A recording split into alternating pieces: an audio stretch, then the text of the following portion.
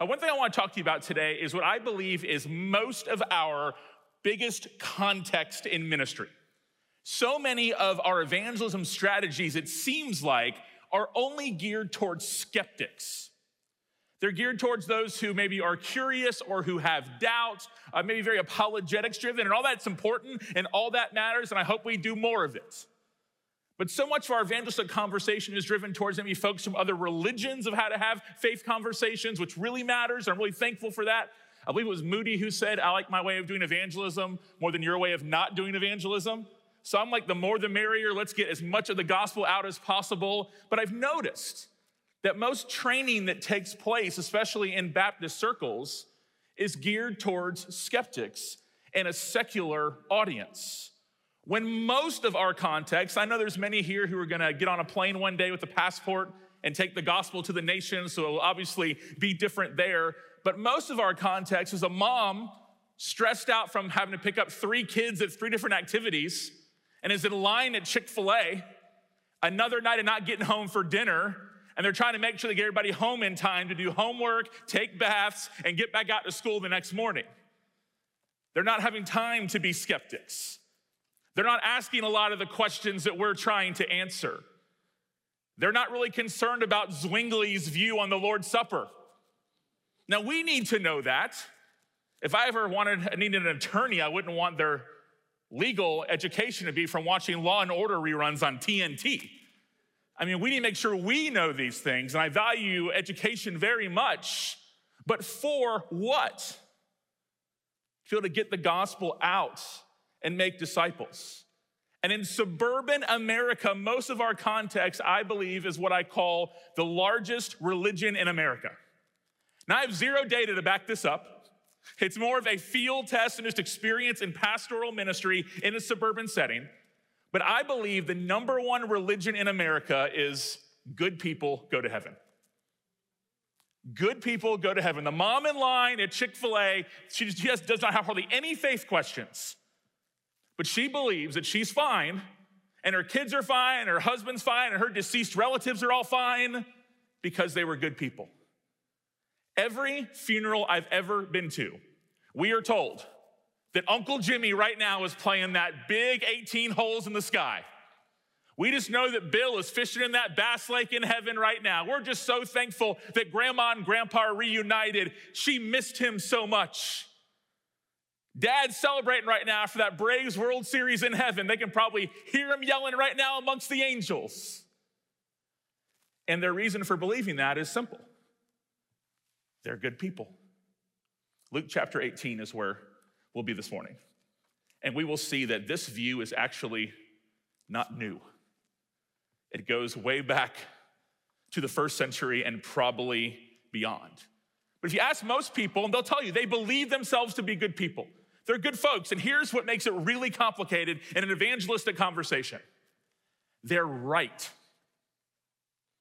They are great people by the standards of this world. As long as you keep up with suburban, what the culture of what morality looks like in your area, you can always feel confident that you're pretty good. And if that's not working, you can hopefully always find someone a little worse than you, right? Maybe a little bit worse than you. And if not, go to some serial killer in history and say, at least I'm not like that person. But God doesn't judge us by the standards of this world. His comparison is himself.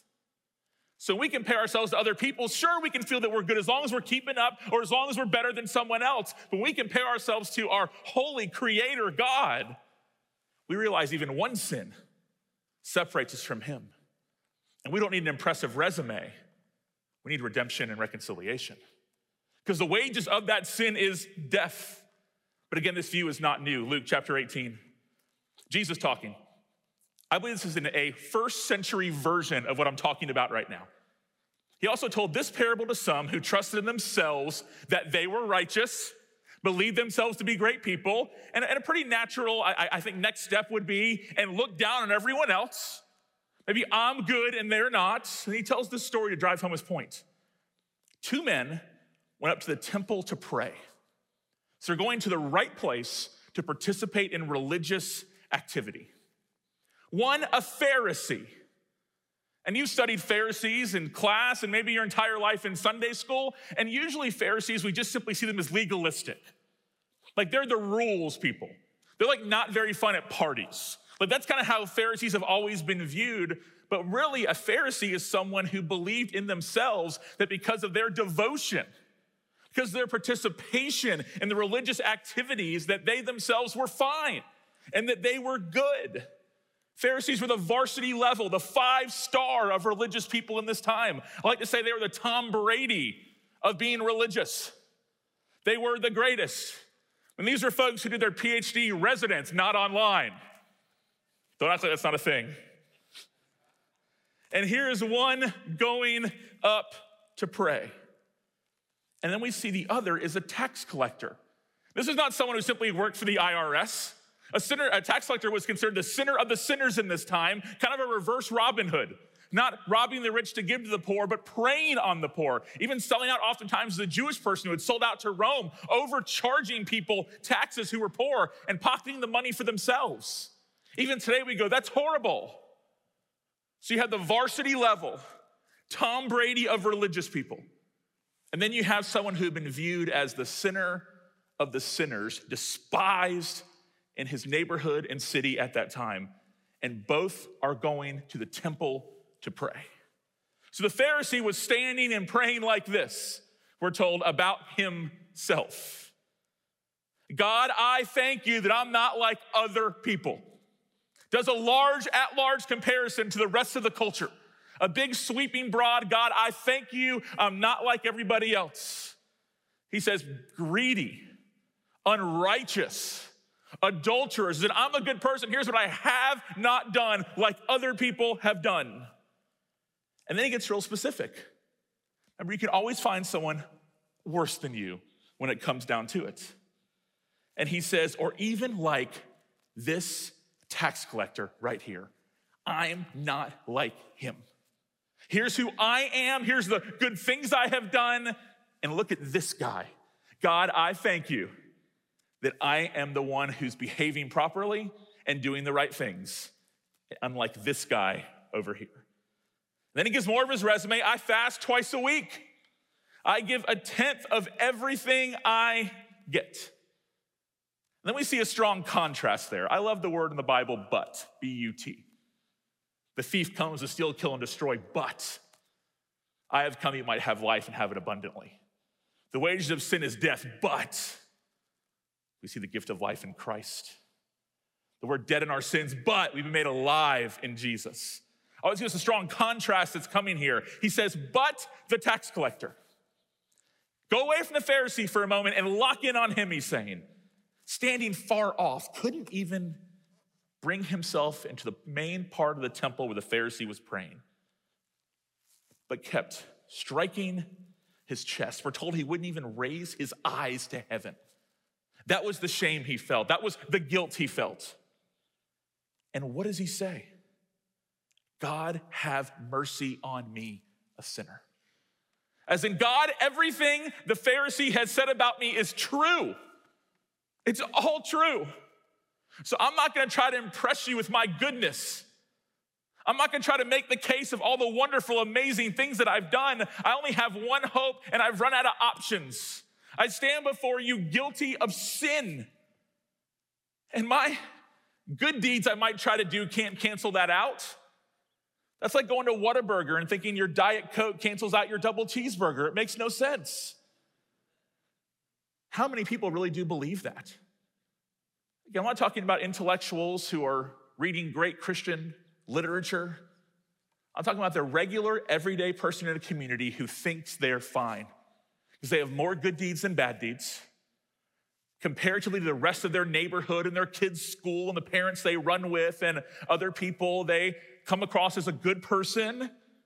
And if not, they can name you the folks that they're better than. At least I'm not doing at least I didn't do that to my husband. At least I haven't neglected my family. At least I don't cheat on my taxes. At least I haven't embezzled money. Look at the things that I have done. And here is a tax collector saying, here's my only hope. God, have mercy on me, a sinner. And verse 14 is amazing because we see that God answered his prayer. God answered his prayer.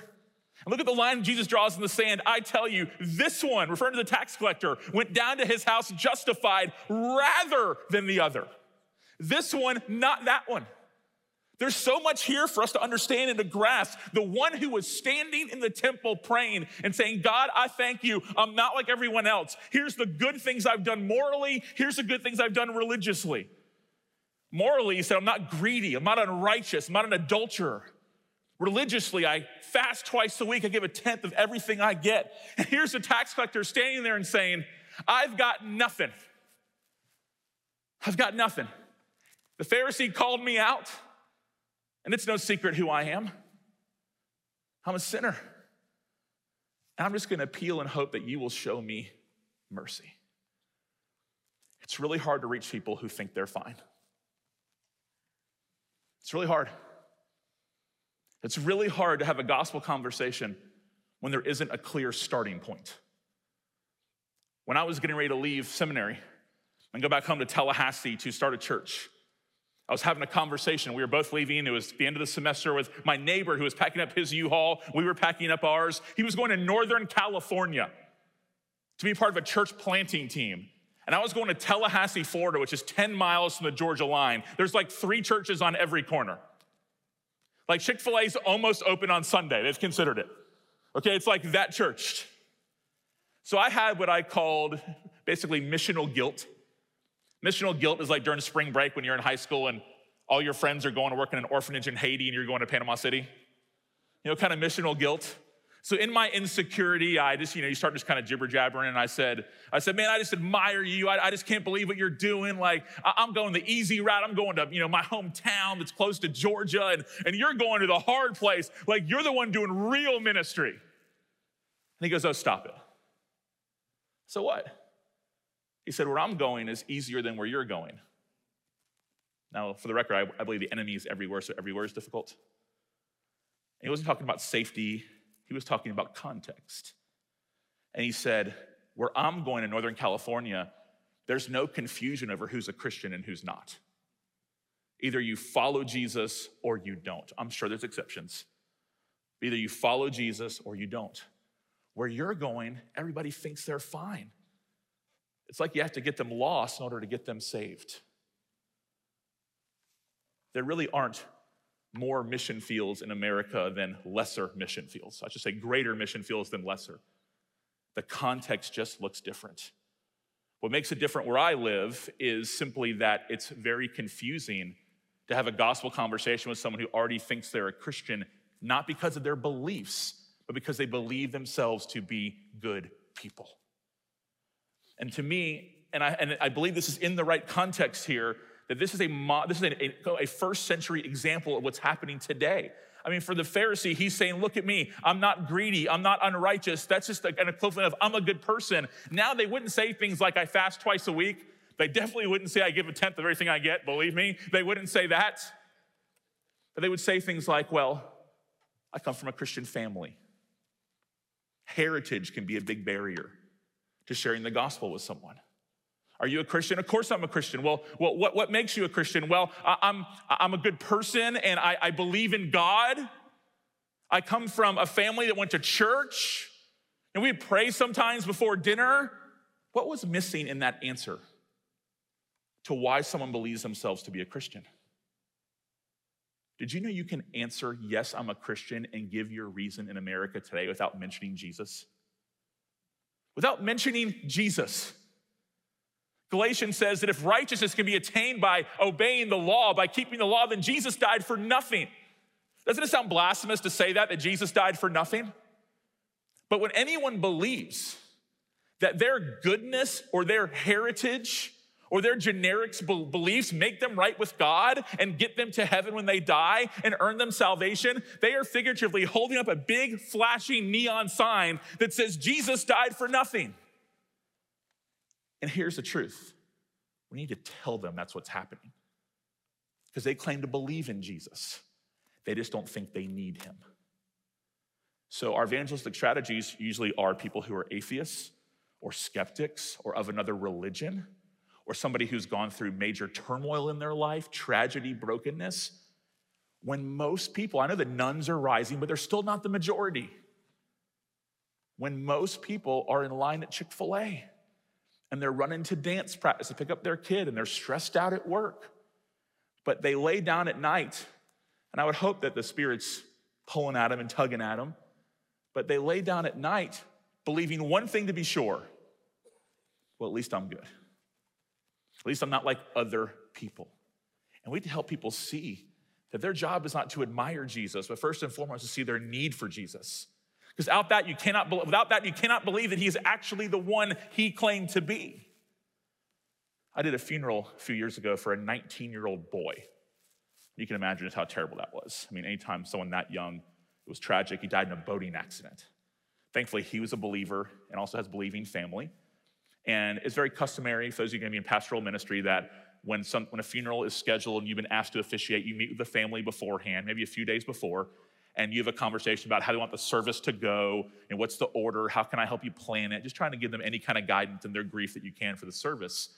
And the family was very clear. They said, please make sure you preach the gospel of Jesus Christ. We know you do every Sunday, we trust you. We don't want to waste our son's death.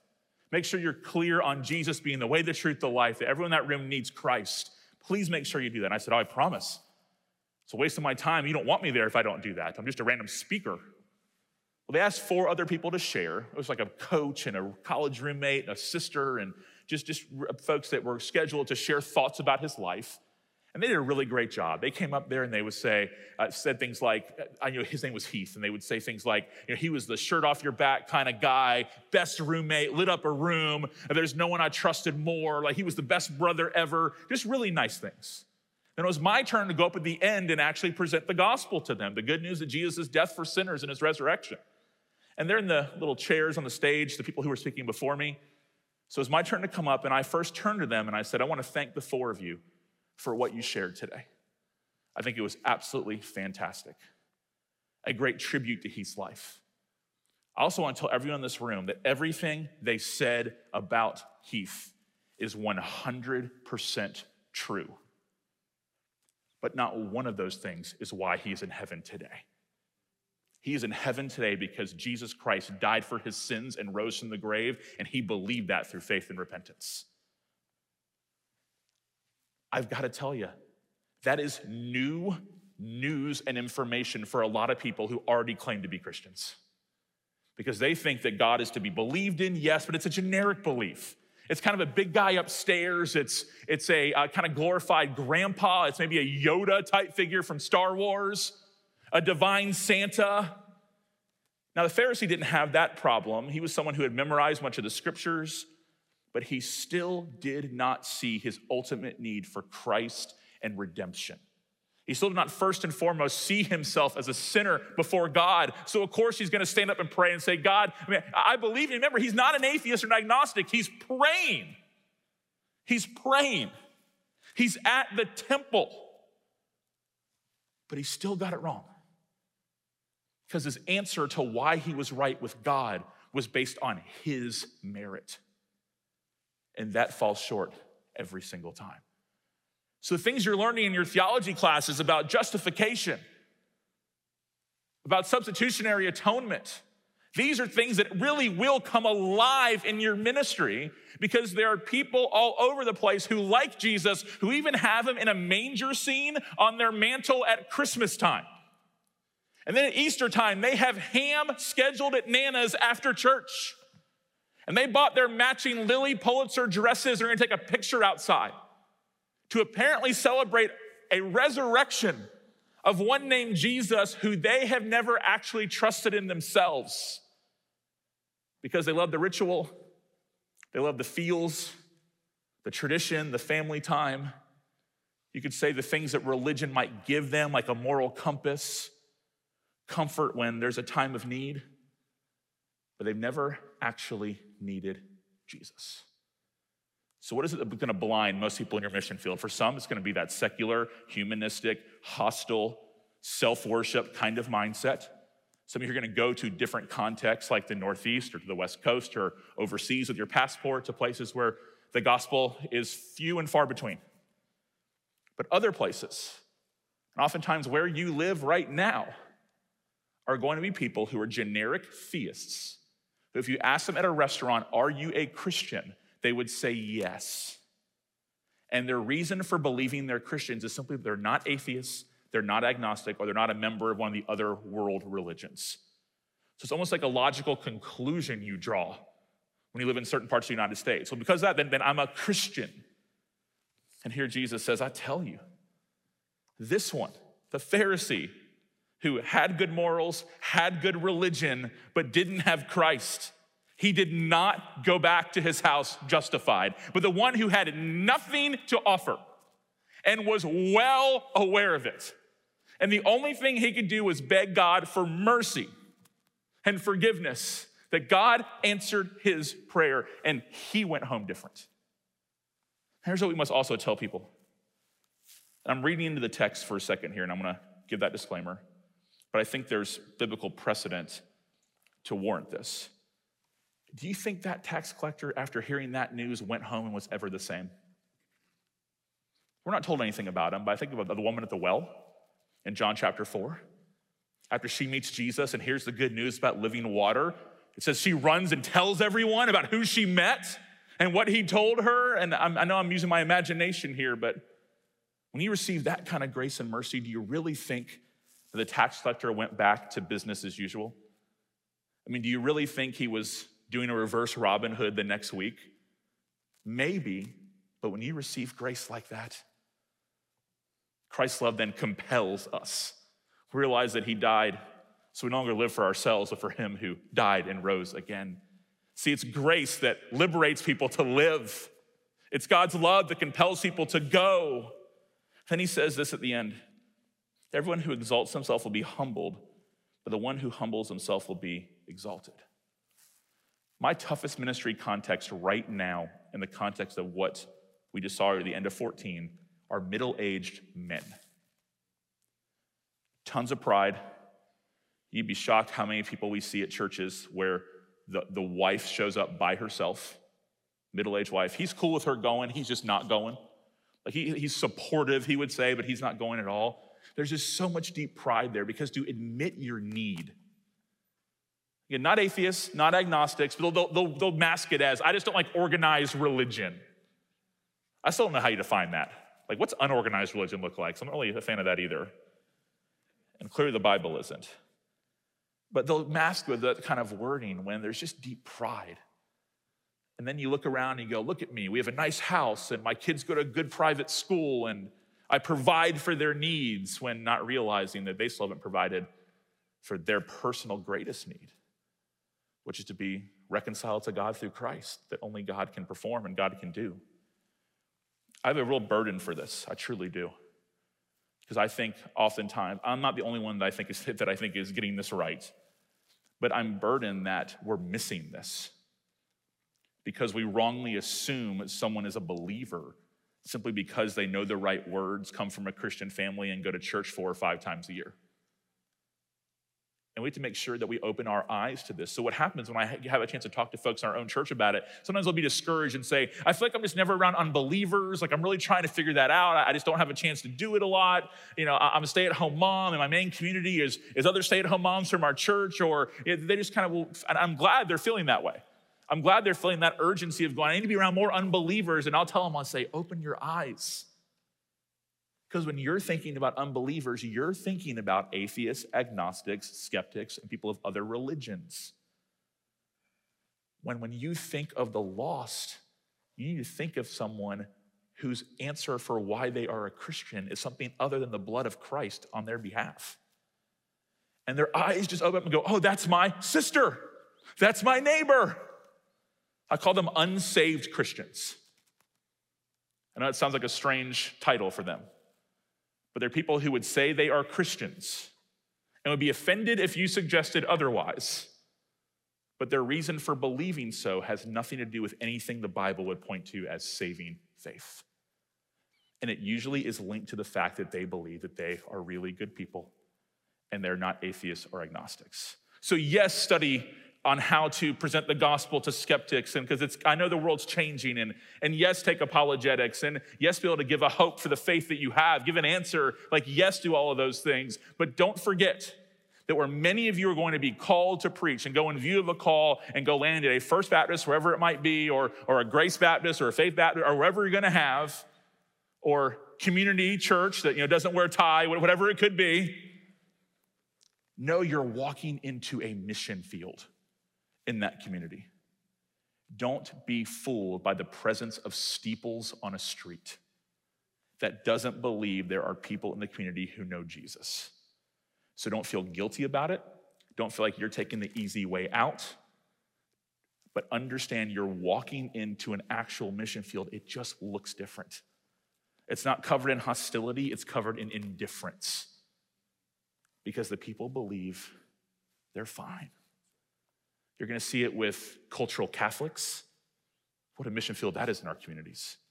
For many who were raised mainline Protestant like me, who went to church every single Sunday unless we were sick or out of town, dressed up extra nice on Easter, said a prayer before dinner, God is great, God is good, let us thank him for our food. Until I was like 13, I thought we were saying lettuce. I'm like, I'm not gonna thank God for lettuce. I don't like lettuce. So that's what I thought, instead of let us. So we did all of those things. If you'd asked me if I was a Christian, I would have said, absolutely.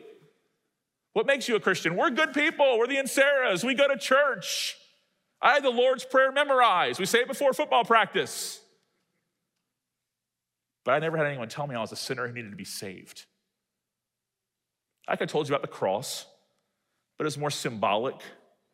It was more sort of just sort of a gathering ritual battle cry of go love people kind of approach. I don't know how to fully explain it. I still can't all these years later. But in our community, the historic churches, the legacy generational churches are mainline Protestant. Are there some remnant ones? Of course there are. But many are gospel-less. It's simply not present. I don't even know why they gather, to be honest. That's just my personal deal. But there's no empty tomb. I don't know what they do at Easter. My whole point is it's everywhere. Don't assume. There are modern day, God, I thank you that I'm fine, all around us. Don't be mistaken. And let us not, in our firm, important, critical, and passionate belief in eternal security. I believe in that doctrine with all of my heart. You can call it once saved, always saved. You can call it perseverance. You can get whatever you want to call it. Eternal security, I believe in it with all my heart. But let us not be more passionate about convincing someone they are saved than actually making sure they are. And I worry sometimes in our faith tradition, in our tribe, that questioning someone's salvation is considered taboo and out of bounds. When Paul himself said to examine yourselves to see if you're in the faith. So we can passionately hold to eternal security and believe that he who began a good work in us will be faithful to complete it in Christ. We can passionately hold to that and at the exact same time be just as passionate as making sure people around us actually really do believe the gospel of Jesus Christ. So just my plea as I close to all of us is do not shrink evangelism down to simply skeptics and strangers and people of other religions. Realize there is a whole vast majority of unsaved Christians all around us. Yes, it's shrinking, but it's still the majority of people who desperately need the gospel of Jesus Christ. It are those who believe that they need Jesus who will go away justified, not those who trust in themselves that they are righteous. Let's pray together. Father, we are thankful that we have your word. What an amazing privilege. We actually have the words of our God in the scriptures, that our Creator has spoken to us through his word. I ask, starting with me, we'll never take that for granted, that we have the words of you available to us. But let us not just be hearers, but let us be doers. And I ask this story, the Pharisee and the tax collector, will one, remind us of our own story, of our need for grace, that you saved us, not because of righteous things that we have done, but because of your mercy. So let us, as a result, be compelled by your love of what you've done for us in Christ, of the tax collectors we were, to now go and tell others and make sure they are clear that they need you, that it is not by works that we are saved, it is by grace that we are saved. We thank you that is true. I ask you to be at the seminary, continue to use the leadership here, that the students in this room, the faculty in this room will all be compelled by the love of Christ to go and make disciples, and that the classes that are taught today on this campus will lead people to a greater love for you and a greater love for the lost. We ask you to be enemy out of this place, out of our convention, and allow us to be found faithful in what you've entrusted us to. Thank you for all this in the name of Jesus. Amen. Thank you all.